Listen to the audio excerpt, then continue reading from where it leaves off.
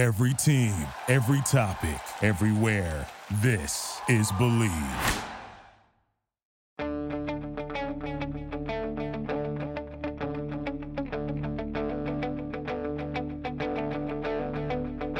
Ich warte seit Wochen auf diesen Tag und tanz vor Freude über den Asphalt. Als wär's ein Rhythmus, als gäb's ein Lied, das mich immer weiter durch die Straßen zieht. Komm dir entgegen. Hello and welcome to the Gegenpressing podcast. My name is Stefan Binkowski and today I'm joined by Matt Ford and not Manu Vet. Manu is currently flying high over Iceland right now. That's not a euphemism or a synonym. It's quite literally the case. He's a careful, safe cruising altitude on his way back to North America. Matt, we did discuss trying to get him on the show and record this while on his flight. He does have internet. He's capable of WhatsApping us, so he's still pestering us through the show. But I think we agreed that him talking about the Bundesliga for 45 minutes with people sitting either side of him on the plane was probably not that fair. Oh, I don't know. I can imagine that the other Lufthansa passengers are probably desperate to hear what Manu's thoughts are on his Bundesliga weekend, but oh well, they'll have to tune into this afterwards, won't they? Yeah, I mean, if they're on a Lufthansa flight from Frankfurt to America, chances are they probably know who Manu is, and they probably follow German football anyway, so they might appreciate it. But yeah, we decided against it. It's just me and you today, and we've got a lot to talk about. Obviously, we had the kind of very initial raw reaction mini show from yourself, Manu, and Seb Stafford-Bloor, deeps in the depths of the Westfalenstadion. Really enjoyable listen. I can appreciate how hard it must have been as you guys were kind of veering out of the way of fire engines, it would seem. Veering out the way of fire engines, and also I think I had to listen to it back as well because, with all due respect, I missed half of what Seb was saying, not because I didn't want to hear, but because I was literally sprinting back and forth trying to get hold of the various press officers to somehow try and get hold of Dio Upamecano for me, which they eventually did. It actually came off in the end. I managed to speak to him, so it did work, but it meant that I kept having to run away and leave Seb talking to Manu, so I had to listen to it back to hear what he actually said. So it was worth it. It was it was enjoyable. Yeah, and of course Manu's obviously a freakishly tall man, so it's hard at the best of times to speak to him and hear what either of us are saying in a crowded, busy place. But we'll dive all into that, and we'll get the reaction, get Matt's opinions obviously for being at the stadium, speaking to players afterwards, and we'll also touch on some other games this weekend as well, right after this break. The last of the major sports leagues is off and rolling, and college basketball is ready to go as well. BetOnline remains your top spot for all your live betting action and contests. NFL, college football, UFC, and NHL are all in full swing. BetOnline is your number one source for wagering news, odds, trends, and predictions. All the hoops betting action, along with every sport available at your fingertips, with both desktop and mobile access at any time. Head to BetOnline today and remember to use our promo code BELIEVE, BLEAV, for your 50% welcome bonus on your first deposit. BetOnline, where the game starts. Matt, before we get into the result and maybe break down the tactics and the reaction from the players and coaches, I want to ask you specifically your opinion of what it was like being at the stadium. It's very easy for us to talk about, and everyone who watched the game obviously saw what happened on the pitch, but what was your opinion off the pitch in terms of how the fans were? Manu mentioned how after that second goal went in, the stadium went very quiet. Did it feel like a tense atmosphere to you? Did it feel like, do you think the fans maybe impacted on how Dortmund played in that game? Or, I mean, you obviously go to the stadium quite a lot, so I'm really interested in what you thought the fans made of the night. Yeah, those two early goals were very much like a bucket of cold water being thrown. All over Borussia Dortmund's team, fans, coaching staff, the whole lot. There's actually quite a maybe not euphoria, maybe that's too far, but there's certainly a positive atmosphere before the game. I was at the ground very earlier than usual even, and I do always try and get there early because I try and pop behind the yellow wall at the Südtribüne where I know quite a few people, so I like to try and just spend half an hour having a chat with some of the hardcore supporters. We're finding out what they're all thinking, what the atmosphere's like, hear about the latest away trips, what's gone on, and I think you get a good impression of how the club is ticking, what the general the feeling is on the ground. So there's a lot of talk going on about Newcastle away, so everyone had stories to tell about that, and obviously that was, as we said before, one of Dortmund's best performances of the season. And as a result of that, the whole club, from team to fan base, and I think even to the media landscape around the club, had come back from Newcastle, really on a high. The 3-3 draw at Frankfurt was interpreted as a continuation of that.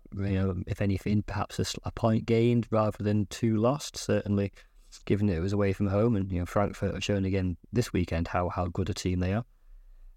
So the atmosphere was positive. There was a sense that everyone was very much behind Edin Terzic, who's he remains a very popular figure at the club, and a sense of a team on the up and that they can, given that they were unbeaten in the Bundesliga since the last game against Bayern Munich, that they could do something today, and obviously that changed very quickly. You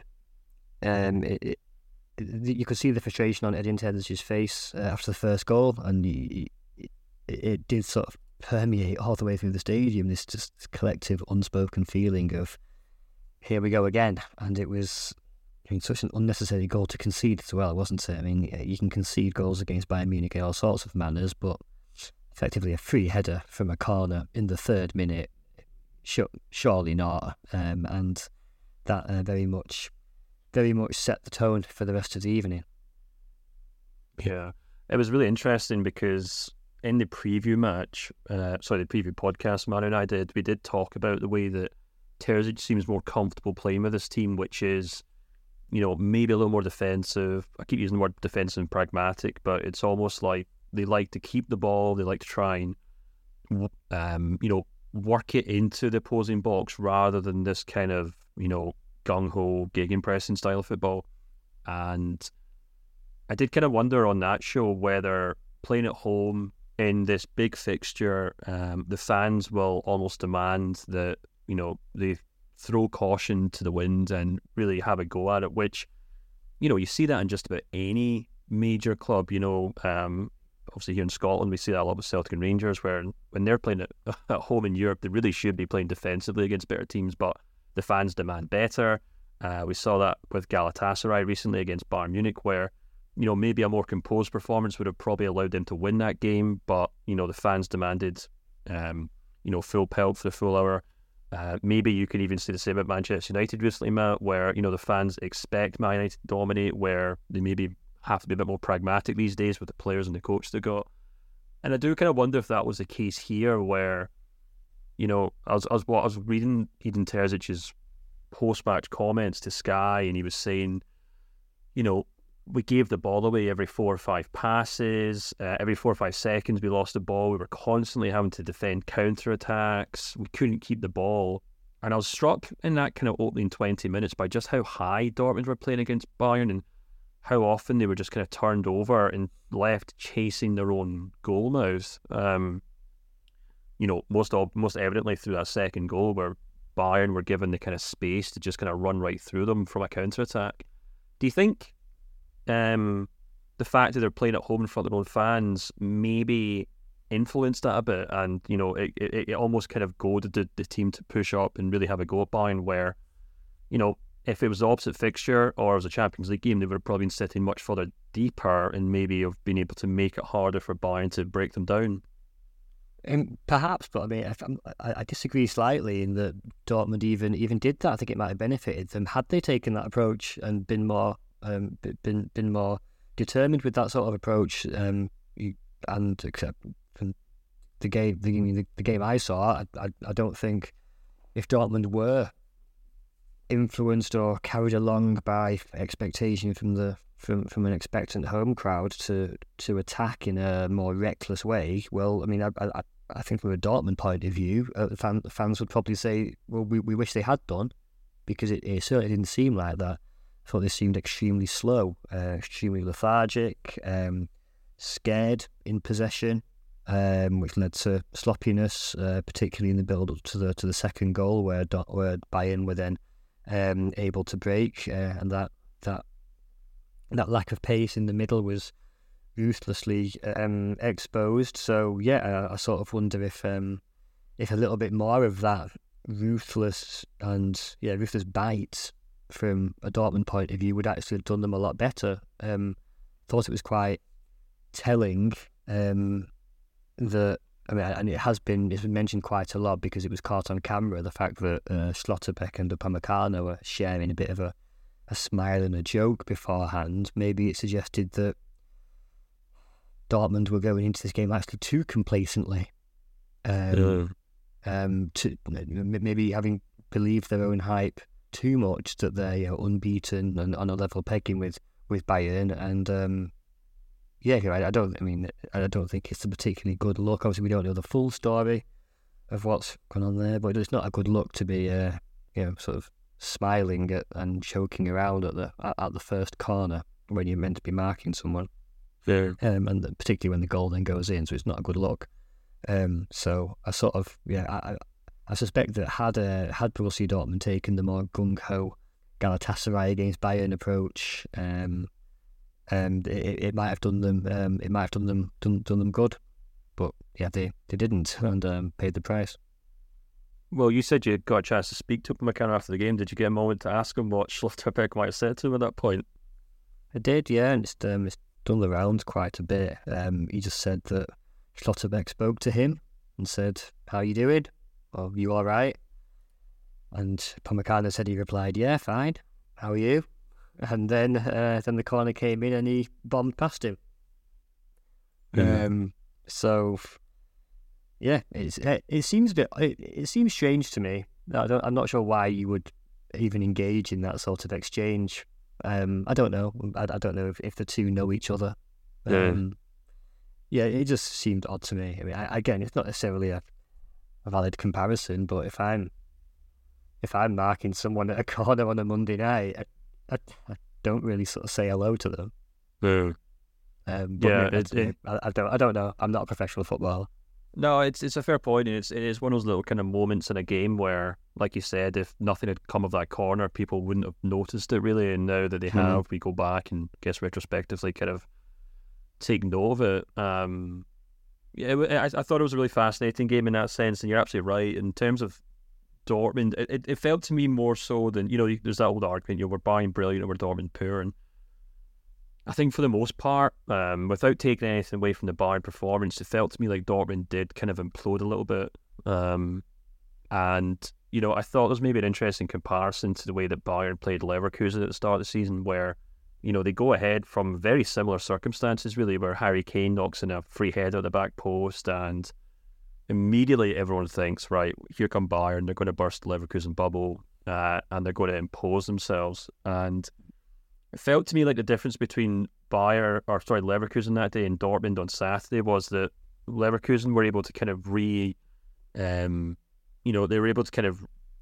reimpose themselves on this game. They were able to still kind of fall back on some strong tactics. They were well drilled. They know how to play their game. And despite going a goal behind to Bayern, they just slowly but surely just got back to doing what they could do best. And I think Dortmund just didn't really ever seem capable of doing that in this game. There was even a point, I think, in the second half where, I think Adeyemi comes on, and for about 60 or 90 seconds, there's no one playing left wing because no one knows where they're supposed to be playing. And I think you see Marco Reus kind of barking orders to get someone to move over to the left. And obviously Terzic changes his entire formation in the second half to try and accommodate for the fact that Bayern keep pushing through the middle of the park. And it's these little kind of, incremental things that obviously get exposed so, ruthlessly when, two teams at the top of the game play each other. We see this in the Champions League all the time where,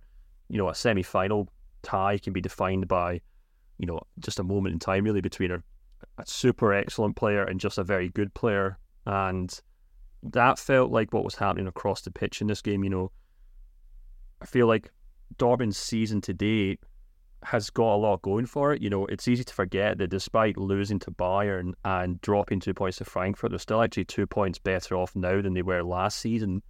And, we talked about the unbeaten run, and we've given Dortmund a lot of credit for the way that they have, in my opinion, gotten more out of the squad than you would probably expect. You look at that back line, it's full of kind of, in my opinion, quite average players. Even the ones who are maybe highly touted, such as Schlotterbeck, are still, in my opinion, very much a work in progress. He's not the finished article by any means. And,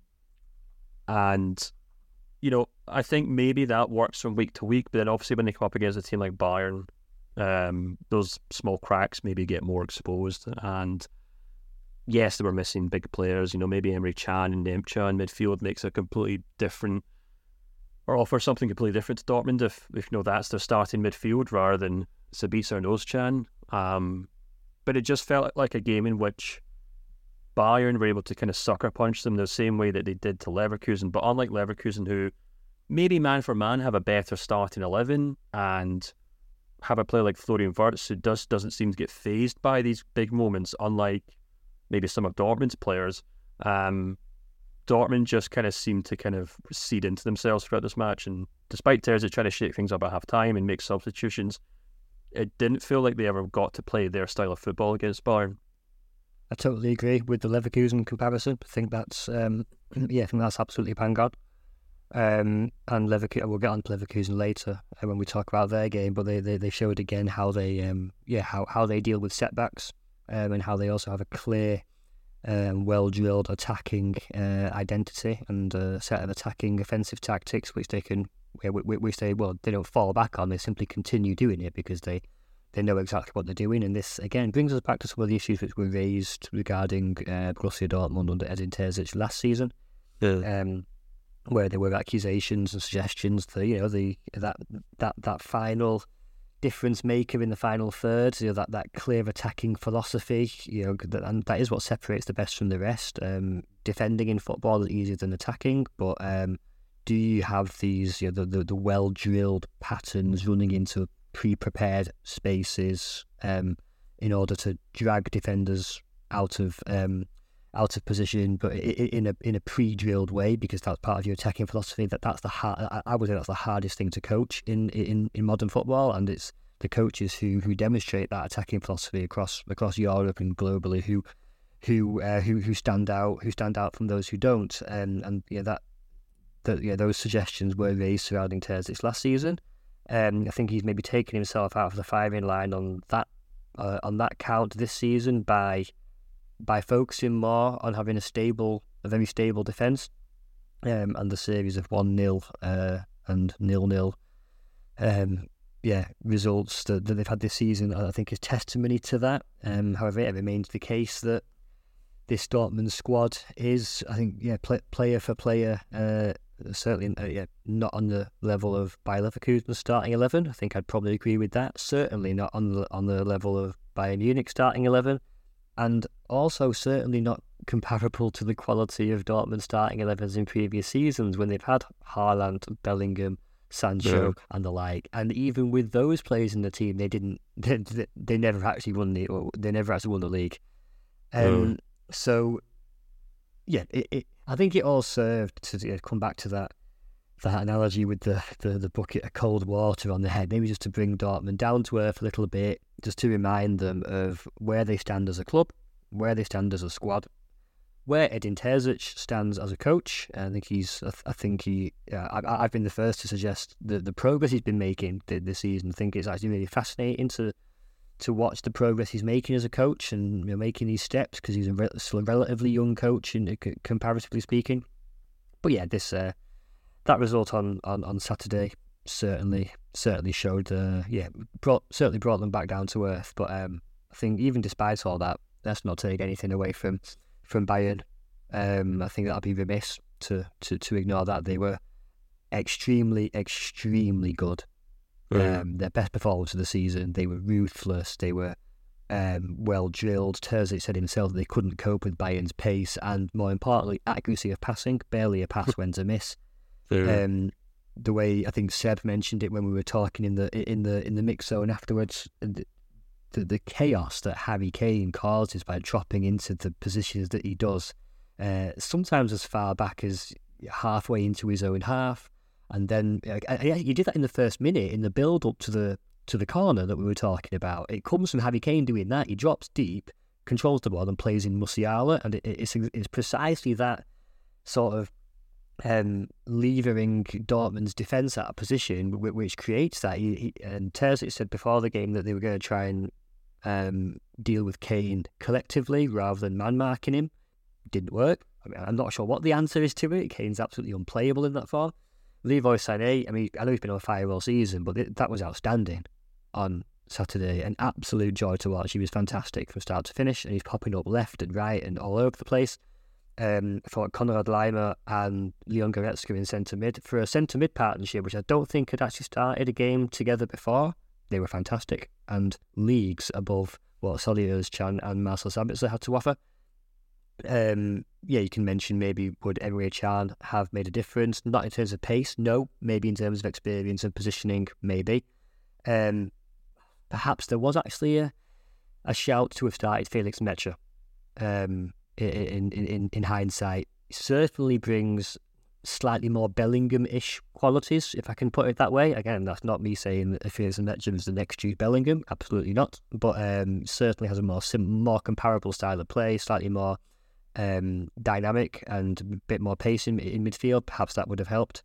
Turned us away from Bayern, and I think the reactions from the Bayern camp, and especially Thomas Tuchel, surrounding the game, I think showed it all. Showed how much anger was in the Bayern squad. And I think if you don't mind me going into it a little bit, it's actually quite dramatic. I'm not sure to what extent people outside Germany maybe picked up on Thomas Tuchel's interviews pre-match and post-match, because he behaved very differently with the German media and with German Sky than he did with some of the English language broadcasters. And this all started in the week, obviously caused, I think, legitimately perhaps by the defeat to Saarbrücken in the week, obviously. And Thomas Tuchel has made no bones by saying there's no excuse for that. I mean, he totally expects and accepts criticism when they get knocked out by a Division 3 team. Absolutely fine. However, he took issue particularly with comments from Lothar Matthäus and Dietmar Hamann, obviously former Bayern players themselves, who said words to the effect that they don't see any further development in this Bayern team under Thomas Tuchel. And he sort of laughed it off in the pre-match press conference on Thursday or Friday, whenever it was. And it seemed like a bit of a joke, nothing more, when he was said, no further development. And he responded, well, I don't see any further development from them either, and just laughed it off. And it was like, I thought as well at the time, well, no more than that. That's just a joke. Fair play. Good little counter. But then pre-match on the pitch in Dortmund, he was doing his pre-match interviews to Sky where he kept referring to it, and he said, well, why don't you ask the experts? I don't want to interrupt you when you're talking to your experts, because they know. And he was like, okay, this has clearly wound him up. And then even post-match, obviously having won 4-0, he feels completely vindicated. And he was doing an interview with Lothar Matthäus saying, well, go on, tell me about the further development and keep discussing it. And then he went into the press conference, and in the press conferences in Germany, the coaches start their press conference by giving a quick statement, about a minute or two, of a monologue just describing the game.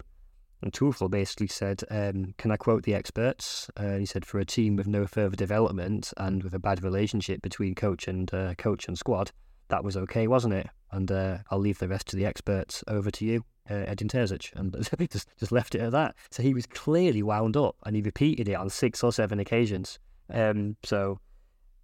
Just maybe a bit of an insight into into the mentality in the Bayern dressing room this week. They were clearly angry and up for it, and that's a dangerous combination, clearly. Yeah, I think obviously Tuchel has a right to respond to those things, but I think it also maybe shows you almost like the lady doth protest too much sort of thing, where it's almost, you can tell that they've obviously hit a nerve there, or he's obviously feeling quite vulnerable going into the game, because there's a big story as well in Germany ahead of the game. I think it was Kerry Howe reporting that players are kind of disenfranchised by Tuchel. Many of the first team players don't talk to him. They don't find out they're starting. He doesn't tell them that they're starting. It's other members of the club that speak to the players on his behalf, and there was this kind of hierarchy, and he's got his favourites and things like that. Add to that, as you mentioned, the pundits kind of blowing a lot of hot air around the place, and you can understand why Tuchel would be under pressure, because I think there's a lot of Bayern fans who do seriously question whether the club have progressed in terms of player performances and the development. I think there's one or two outstanding isolated figures who are different from that. For example, Leroy Sané's obviously come on leaps and bounds since Tuchel arrived at the club. That's not specific to Tuchel, of course, but he hasn't gone the way of his development, of course. Harry Kane started very well, for example, too, but to lose a cup game and then go into the Der Klassiker, I think just about any Bayern manager would probably be under pressure to make sure they won that game, because one defeat in Munich is a problem, but 2 defeats in a row is just a downright disaster. That's just the way the Bayern Munich are, really. And yeah, I wouldn't be surprised if Tuchel did go into that game thinking, I really need to get a result here, or else I'll be feeling the heat. But then, of course, that's one aspect. But the also other aspect is probably Tuchel, who could probably rightfully say, look, maybe a bit like Terzic is, I'm working with a squad here that has obvious holes in it, has obvious flaws. We didn't get players in the positions that needed filled in the summer. Not entirely sure whose fault that is. Maybe Tuchel's fault in particular as well, if he took a more hands-on approach to the transfer policies. But, there's been that issue of number 6, right back, and maybe even goalkeeper going forward, that just weren't dealt with at all in the summer. So I can understand Tuchel's concerns there, and maybe he would argue that, he's doing the best that he can with the players that he's got. And yeah, they certainly did that. I want to kind of hone in actually on that midfield, because I feel like that's such a fascinating kind of,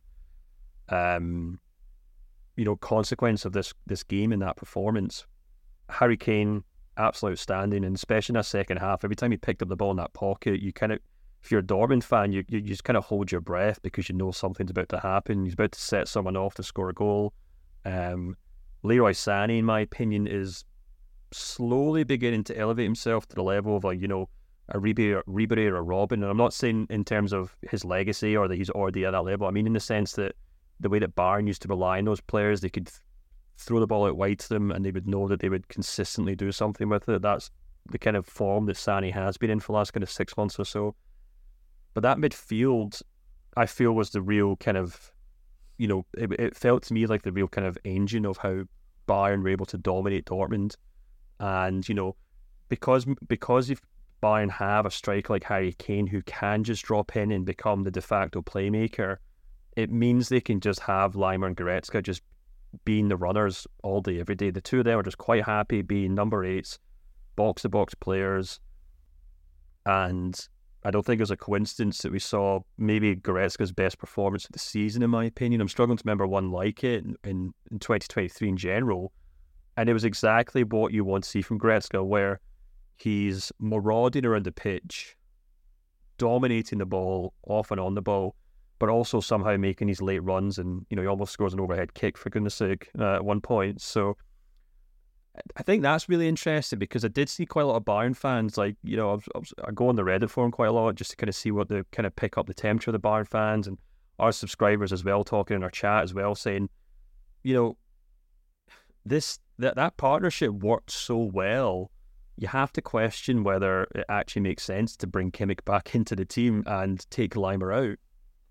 Yeah, I mean, I'm not sure if I'd go quite that far. I totally agree with everything you said, and we said earlier that this is where the game was won and lost. Bayern's midfield being a couple of leagues above that of Borussia Dortmund. If I can just flesh out an argument that Seb made, or a point that he made after the game with a bit of evidence, I suppose. He talked about how he thought it was the first time that he'd seen Kane operating in proper chemistry, with proper automatisms in this Bayern team, like a really, really well drilled and well trained and well gelled unit. And one example of that would be that each time Kane did drop back into that midfield, or even deeper role, pick up balls, Goretzka would immediately replace him in the number 9 position. Effectively, that's how flexible he was. So I thought that was, I thought that was really good to see. Musiala and Coman did it on occasion as well. Coman perhaps being slightly forgotten in his performance, but he did notch another assist. And when I was speaking to Upamecano, I think he was sticking up for his French colleague. So it was a bit of French solidarity. But he made the point to me as well, saying, "Don't forget Kingsley today as well. He played really, really well. He didn't get a goal, but he's doing well." So I think that was a fair point. And but whether I'd go so far to say Kimmich has a battle to regain his place midfield, not quite sure about that. As well as Konrad Laimer did play, I think Konrad Laimer is an absolutely valuable and solid squad player for Bayern Munich. I remember the last time that I was in Munich, admittedly I wasn't there in the work capacity. I was watching United get absolutely torn apart by them. It was Konrad Laimer doing the business down the wing, which probably says more about United's lack of pace than Konrad Laimer. But that just shows how versatile Laimer is, and I think that's important. And he, again, take nothing away from him. On Saturday, he did have a very, very good game, and the fact that he can fill in at the fullback position as well is also important. So, not quite sure if he's keeping Kimmich out of the team just yet, but not a bad option to have. Yeah, absolutely. He has been such a good utility player. I was doing some TV work post-match the game, and they asked me about Laimer, and I kind of said, look, aside from maybe Harry Kane and Leroy Sané, I think he'd probably be Thomas Tuchel's pick for Bayern Player of the Season right now, just because of the way he's filled in for that team in so many ways. And absolutely vital for any squad, I think, and that's take nothing away from it. Absolutely vital. The last of the major sports leagues is off and rolling, and college basketball is ready to go as well. BetOnline remains your top spot for all your live betting action and contests. NFL, college football, UFC and NHL are all in full swing. BetOnline is your number one source for wagering news, odds, trends and predictions. All the hoops betting action along with every sport available at your fingertips, with both desktop and mobile access at any time.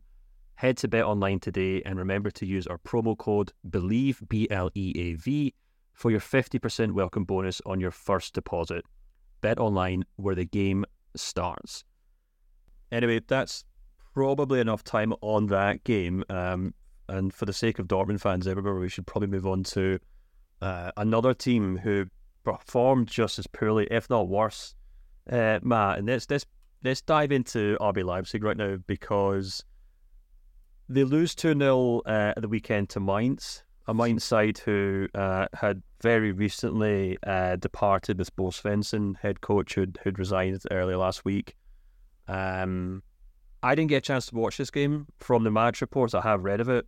It didn't sound like it was a classic. An extremely entertaining 90 minutes of football. From the stats I can see, it was a kind of... it was a match in which Mainz just about did enough to win this game against a poor Leipzig side, but it wasn't just a one-off result, because of course Leipzig get knocked out of the Pokal a few days before this, and it's unfortunate this kind of all gets kind of contextualized around Bayern beating Dortmund, because then people start kind of grasping for who can be challengers, and it doesn't help the Leipzig losing on the same day. But that's 2 defeats now for Leipzig in a row. What do you think is going wrong there?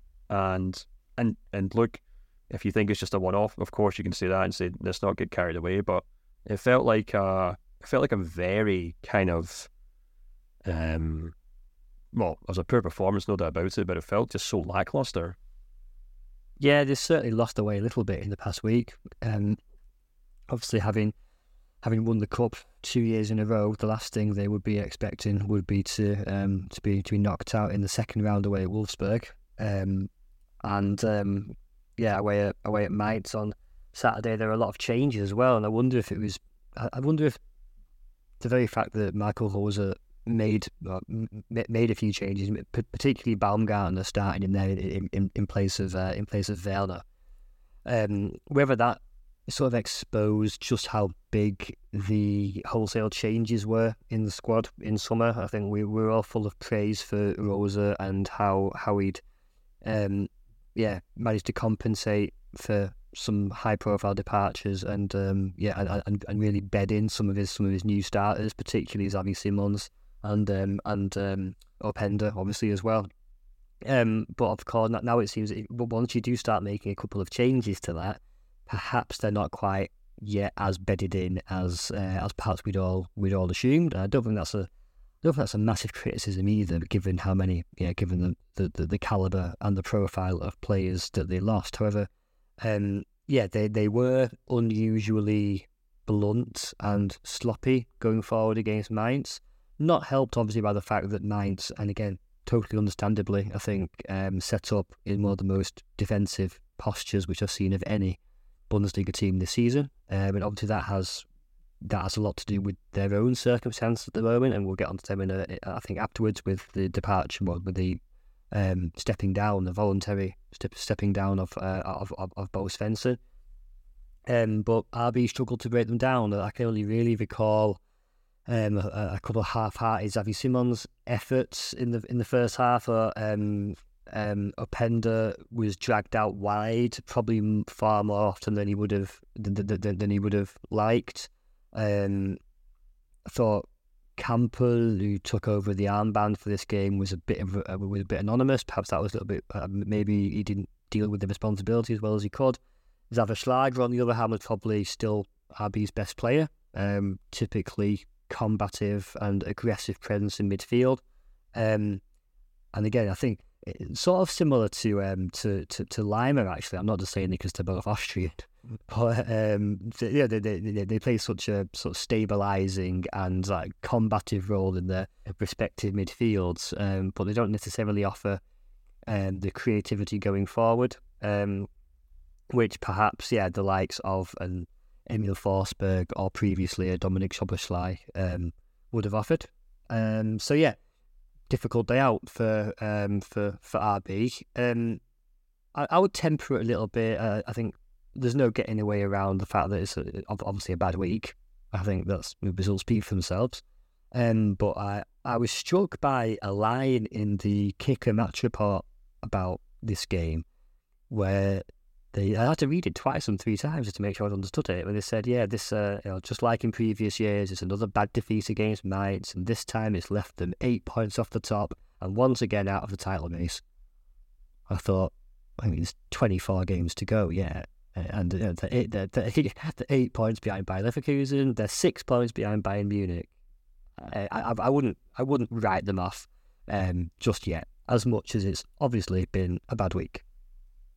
Yeah, it seems a little preemptive to, start chiseling Bayern Munich's name into the league title just yet, even if it's more than likely, as often the case in German football. I thought the really interesting thing from this, and you're absolutely right, I completely agree with your kind of breakdown of the game, was Schlager after the match saying, look, that's 2 games in a row we've now played where we've struggled to beat a defensive side, a very kind of defensive, kind of rigid back line, or I guess you could say like 2 banks of forward, etc.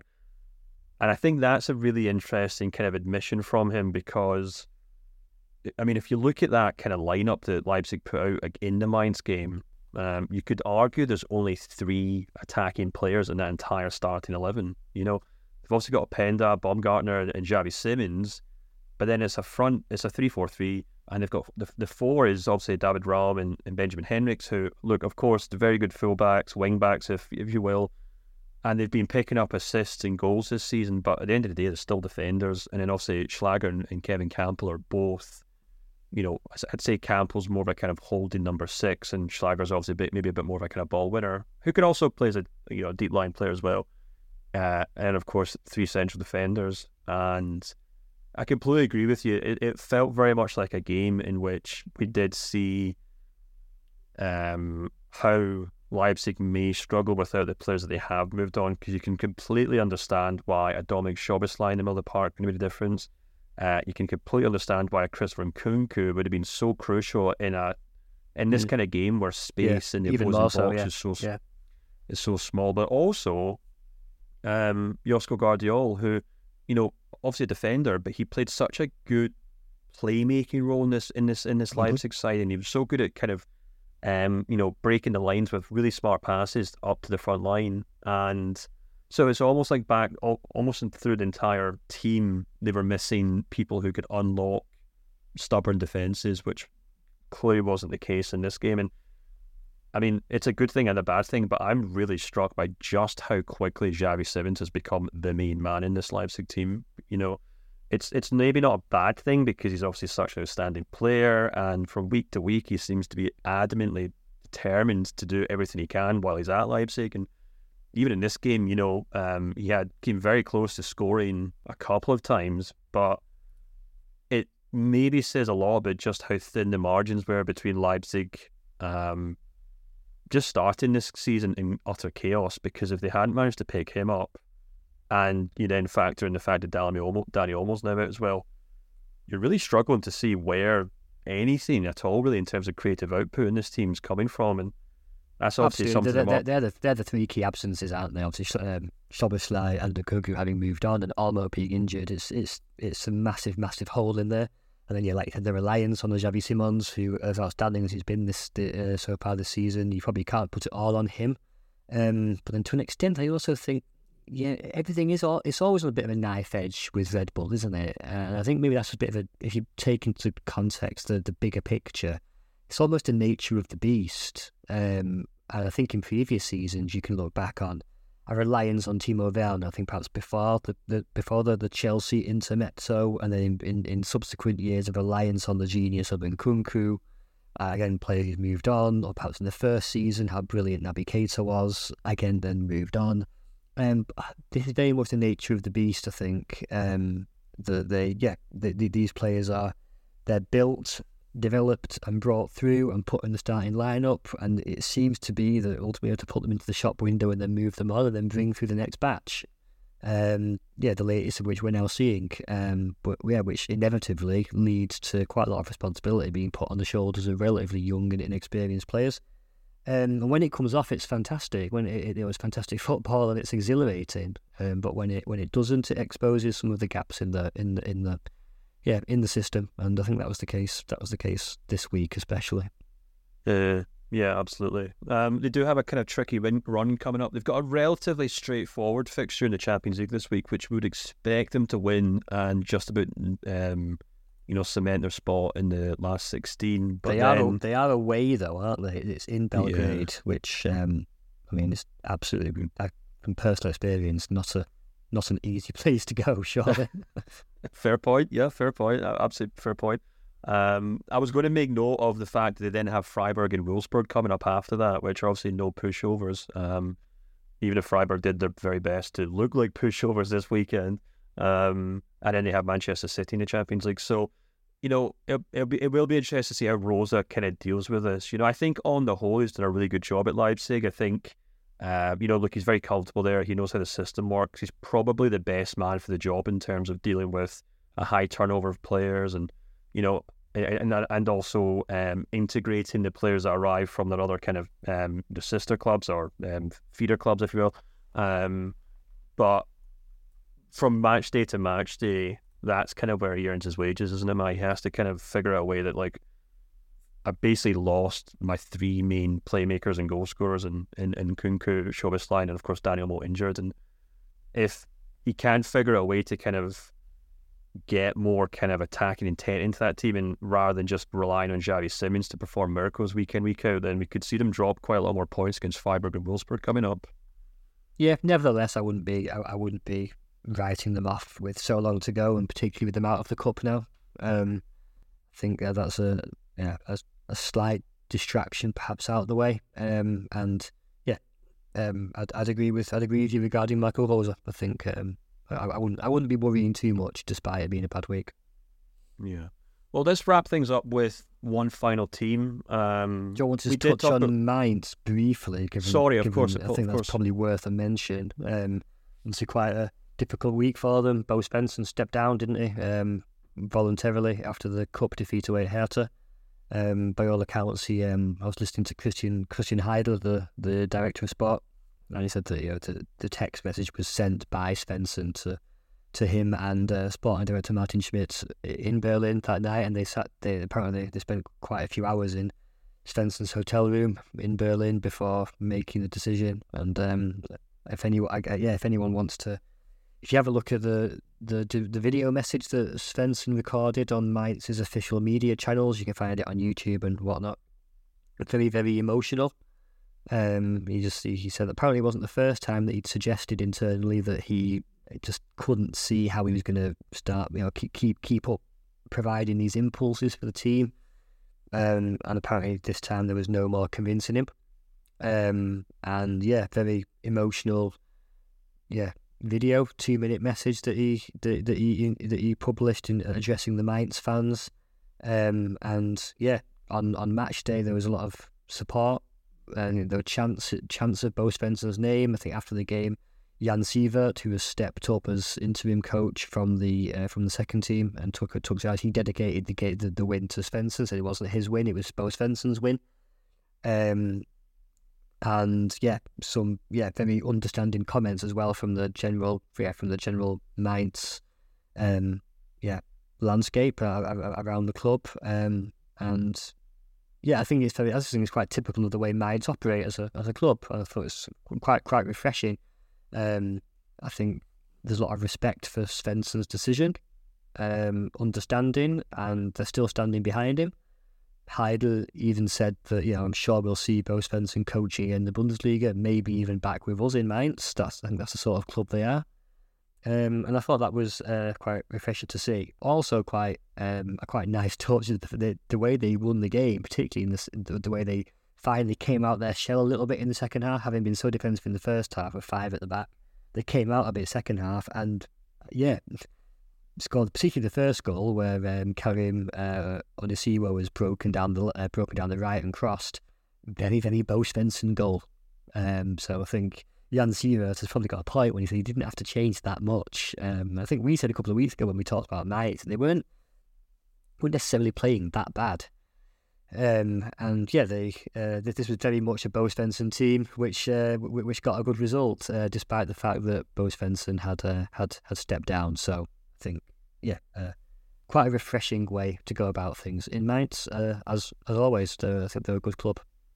Yeah, absolutely. I've had the pleasure of interviewing Bo Svensson a few times, and he's a very nice guy, very, very modest, because it's last time I spoke to him, it shows how quickly things change. It must have been the start of last season when he was being linked with a number of jobs in the Premier League because, he'd got Mainz flying up the table. And even then he was very modest. He's like, look, this isn't because of me, it's because of the players and et cetera, et cetera. And they have had a very roller coaster couple of years under him and that's just the nature of Mainz, I suppose. But it's worth mentioning as well that Manu did write a blurb on Mainz in our Monday Bulletin newsletter and talked about Jan Sievert possibly being a potential long-term replacement to Bo Svensson. So I think that'll be definitely an interesting one to keep an eye on and to see whether, that performance was just a case of the players realising that they had to put in a bit more effort for the sake of Bo Svensson kind of falling on his sword, or whether that kind of change in management will actually make a difference long term. But it's interesting. I think after it wasn't quite the assist. Oh no, it was. Yeah, from Onisiwo. He said that he intends to go for a coffee at some point with Svensson in the coming week. That's how close they all are, and I think he owes a lot of his. Yeah, he's been a key player for Mainz in recent years.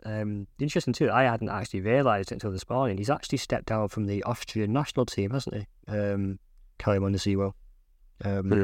Decided he reckons he's too old and his body can't handle the rhythm, the week to week rhythm anymore, and he needs the international breaks off, and apparently that has been done in agreement with Ralf Rangnick. And so that was a little interesting side to him, but really, really, really good run down the right and good cross for the goal. Typical Mainz, really. Yeah, it was one of those kind of, I think it was the first goal that was very much one of those kind of great counter-attacks where... Yeah, really good header as well, yeah. Yeah, you could argue that both Lukebo and Simikan are both maybe not making the strongest effort to get back into place, and Ultimately, Simakan kind of gets caught completely under the ball. I think he actually slips at one point as well. But great counter-attacking goal and great scenes to see that for the Mainz fans. But I do kind of want to move on to Leverkusen briefly, Matt, before we wrap things up, just because I know we talked about them last week. But Hoffenheim, they travelled to Hoffenheim the weekend. They went 2-0 up at half-time. Disaster struck in the second half. 2 goals in 2 minutes from Hoffenheim, but Xabi Alonso's side still managed to kind of pull the rabbit out of the hat here and stay top of the table, pick up 3 points. We both watched this game, so it's probably worth us just kind of breaking down what happened, what we thought of the performance, and, you know, people, like we said about Leipzig, it's maybe not fair to contextualize all this after, 10-11 games, but people will be looking at what happened to Dortmund at the weekend, and then for neutrals of the league, they'll be placing all their chips on Leverkusen at this point, I suppose. Yeah, I mean, there seems to be 2 schools of thought coming out of this. Obviously, Hoffenheim 2, Leverkusen 3, and just to go through it quickly, Leverkusen go 2-0 up in the first half, really, really dominant, and it's just, you think it's same old. Fantastic combinations between Victor Boniface and Florian Wirtz, and another fantastic finish from Alejandro Grimaldo. And you're thinking, this is Leverkusen strolling to another big win. But then within about 5-6 minutes of the second half, they've conceded 2. Shocking Lucas Fredeschi error. Suddenly it's then an error on the ball from Granit Xhaka as well, which leads to suddenly it's 2-2. And you're thinking, okay, this is very, very un-Leverkusen, and we're not seeing them before. And it's this, along with the set-piece weakness, which we discussed about in recent weeks, there's another issue that they have. Maybe they're not quite the finished product that we all thought they were, and they've collapsed a bit here. However, another Grimaldo effort later in the second half. They've regrouped and managed to get a really important win. So, which way do you read it? Do you read it as proof that Leverkusen are nowhere near the finished product yet? Still lots of things to work on. Or do you read it as yet another quality, yet another string to Leverkusen's bow, even when they're struggling, they recover from setbacks. So, how do you read it, Stefan? So, I'm tempted to give Leverkusen the credit here, just because I thought they were completely dominant in the first half for the most part. And they went in at half time, and I did think, this is a really professional performance. They've come up against a very good Hoffenheim team, and they've managed to really pick them apart. In particular, that Florian Wirtz goal in the first half, which it's really, really good. I know we say this every week. Goals involving Florian Wirtz being really good, but just watch it. He's so good. Yeah, I know, and I kind of I admittedly performed the cardinal sin of comparing him to Lionel Messi in the newsletter on Monday.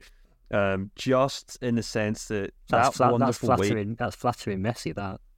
Yeah, well, exactly. It was just the way he glides by players and does those quick 1-2s, and Boniface in particular was just, the two just have such a great kind of chemistry with one another. But I mean, it's the second time in as many weeks we've seen Wirtz just pick out, or just, I mean, the goal he scored last weekend was maybe a bit more individual, but the way that he just is able to find space in the box where other players just can't even, comprehend it, that's what makes me think of Lionel Messi. But I'm not really saying Florian Wirtz is like Lionel Messi, because I don't really think that's fair on anyone, but the way that he's able to play those 1-2s and the way that he was able to kind of jink by defenders in the goal he scored last week, it's very reminiscent of players like Messi in that regard. And I wrote about him actually for the Monday newsletter, and how he's actually averaging like 1.36 goals and assists per 90 minutes, which is just bonkers. And 66 minutes per goal or assist in all competitions. His numbers are just crazy at the moment. They're just absolutely crazy.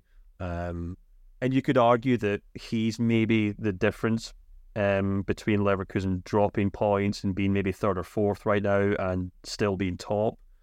But I think people might look at this game and think, oh, well, Leverkusen just squeezed by, skin of their teeth or whatever. But I think if you actually look at the nature in which Hoffenheim scored those goals, one was obviously a complete mistake from Herdecke, and the other one was just a remarkable shot. I can't remember who actually hit the shot, and it hit off the post, but it's a long-range speculative Max shot. Bayer, obviously. He's sorry, of course it was. Yeah, who's obviously making a bit of a habit of that this season, isn't he? Having a fantastic season. And then obviously Weghorst taps home the easiest goal he'll score all season. I felt like those two goals were a little out of character of how the game was going on the whole. And then, as we talked about actually in terms of how Leverkusen responded in that Bayern game, they did much the same in this game where Grimaldo eventually, who's been outstanding this season, he's been so good, scores an excellent goal when he links up with Boniface as well. So I am tempted to kind of say Leverkusen had this game done and dusted, disaster struck, and then again they showed that capacity to just kind of get their heads down and pick up the result. And I think that's something that has been obviously missing from Leipzig. It's something that Dortmund weren't really capable of, obviously, against Bayern Munich. And, I think it's all good news for Leverkusen. The only thing that makes me kind of wonder how far this Leverkusen team can go right now is that they haven't yet been struck down by any big injuries. We talked about how Leipzig are struggling with Daniel Olmo being missing. They're still missing Patrick Schick. Which is... But they've learned to live without him 12 months ago. Exactly, it's an absentee, which I'd actually forgotten about. But he was meant the commentator. There's no disrespect to Patrick Schick, but the commentator mentioned him in the Leverkusen Hoffenheim game and said, I think he said that Victor Boniface was really stamping his mark on the starting 11 in place of Patrick Schick. I sort of thought I've completely forgotten that Patrick Schick was there. I mean, this is Victor Boniface's world. So. Oh, absolutely. Yeah, it's a real shame. He's been out for so long. So, yeah. Yeah, and it's worth mentioning that he did come back and picked up another injury last week. Yeah. So it's a real shame, and it looks like he's going to be out for a long time, unfortunately. He's just having a horrible time, and you hope he gets back soon. But if you look at that starting 11 that Leverkusen put out against Hoffenheim, you got Herdecki, who hasn't missed a minute of football in the Bundesliga. You've got Kosanu, who's only missed maybe one game, I think, or didn't play the full 90. Jonathan Tah hasn't missed a minute. Tapsoba hasn't missed a minute. Grimaldo and Frimpong both played ever present. Xhaka ever present. Palacios has only missed one half of football in the Bundesliga so far this season. Hoffman's played the full time. Boniface has played the full time. And Florian Wirtz only missed one game. I think he was benched after the Europa League game a few weeks ago and then came on and did tremendously well. I think that was the Wolfsburg game.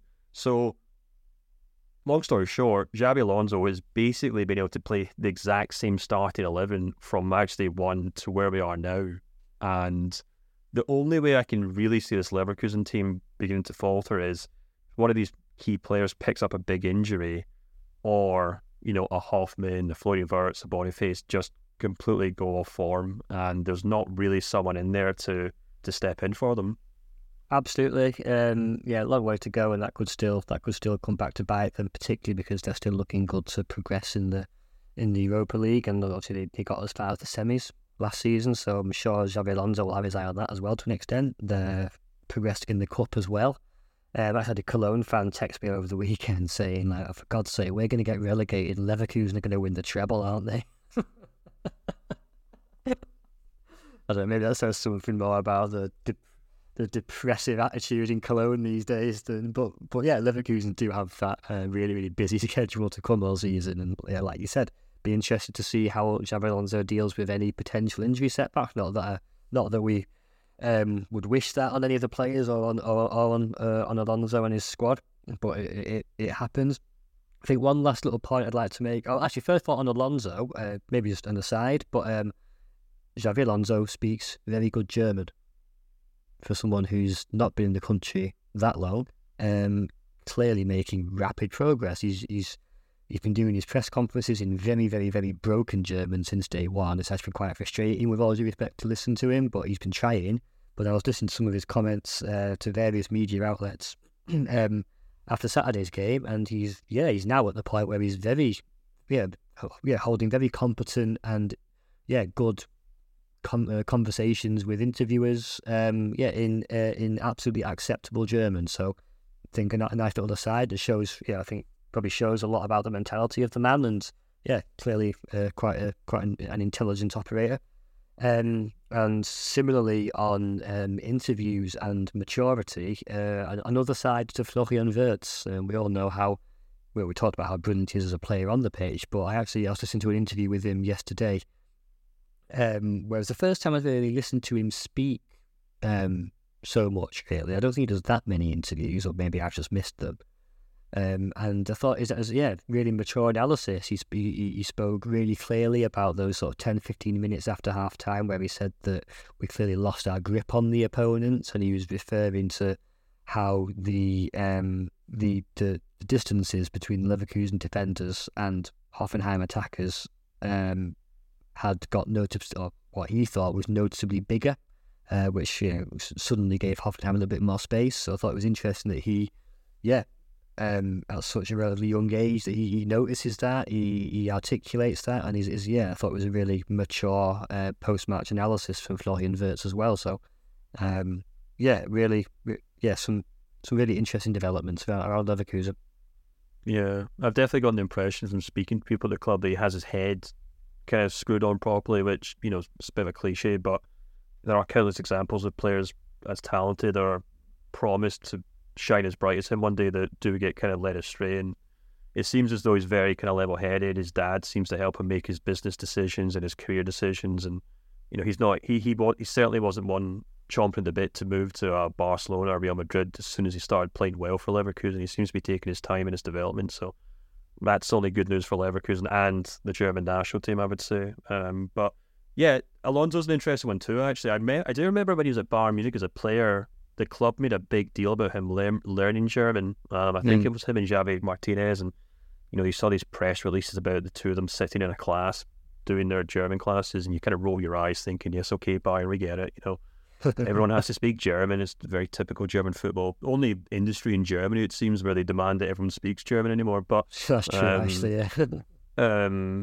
But I wonder. I do just wonder whether this is him just getting back up to speed after also forgetting about it for 4 or 5 years when he went back to Spain, or if he has been kind of sticking with it and when he was out of the country. But I'll actually be at Leverkusen's next game. I'm off to see them against Union Berlin on Sunday. So we can do the podcast together then, can't we? I'll be there as well. Yeah, we can. So and we'll keep this an eye on hope he's Leverkusen. been practicing his English as well, and then you can pick up on my thick Scottish accent. He definitely won't be able to understand you. No chance. I'm struggling right now. Yeah. Yeah, well, it'll be a test for him. Maybe the biggest test he's had this season. But that's probably a good place to wrap things up, Matt, as we tick over the hour mark. As always, a big thank you for coming on the show. I know Manu does this week to week to see what social media you're using at the moment, but if there's anything you want to plug, feel free to go and do so now.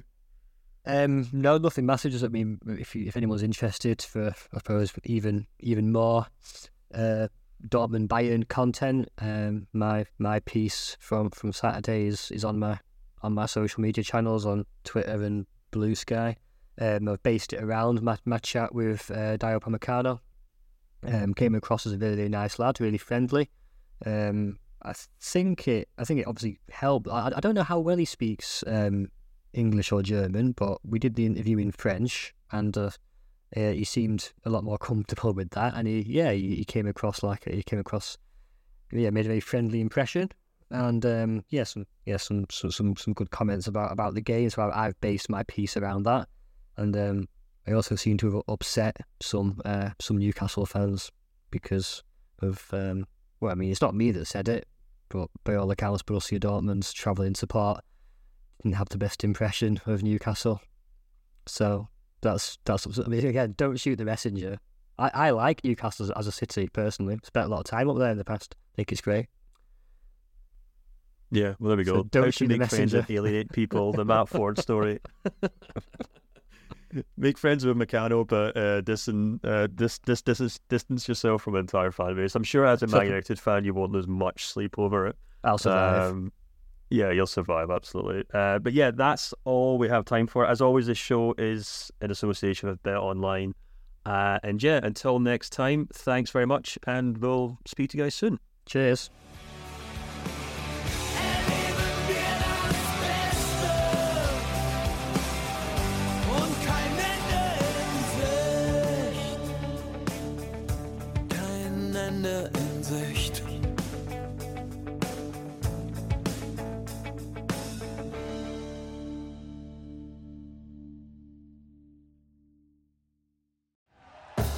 Thank you for listening to Believe.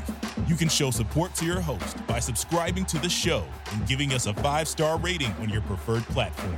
Check us out at Believe.com and search for BLEAV on YouTube.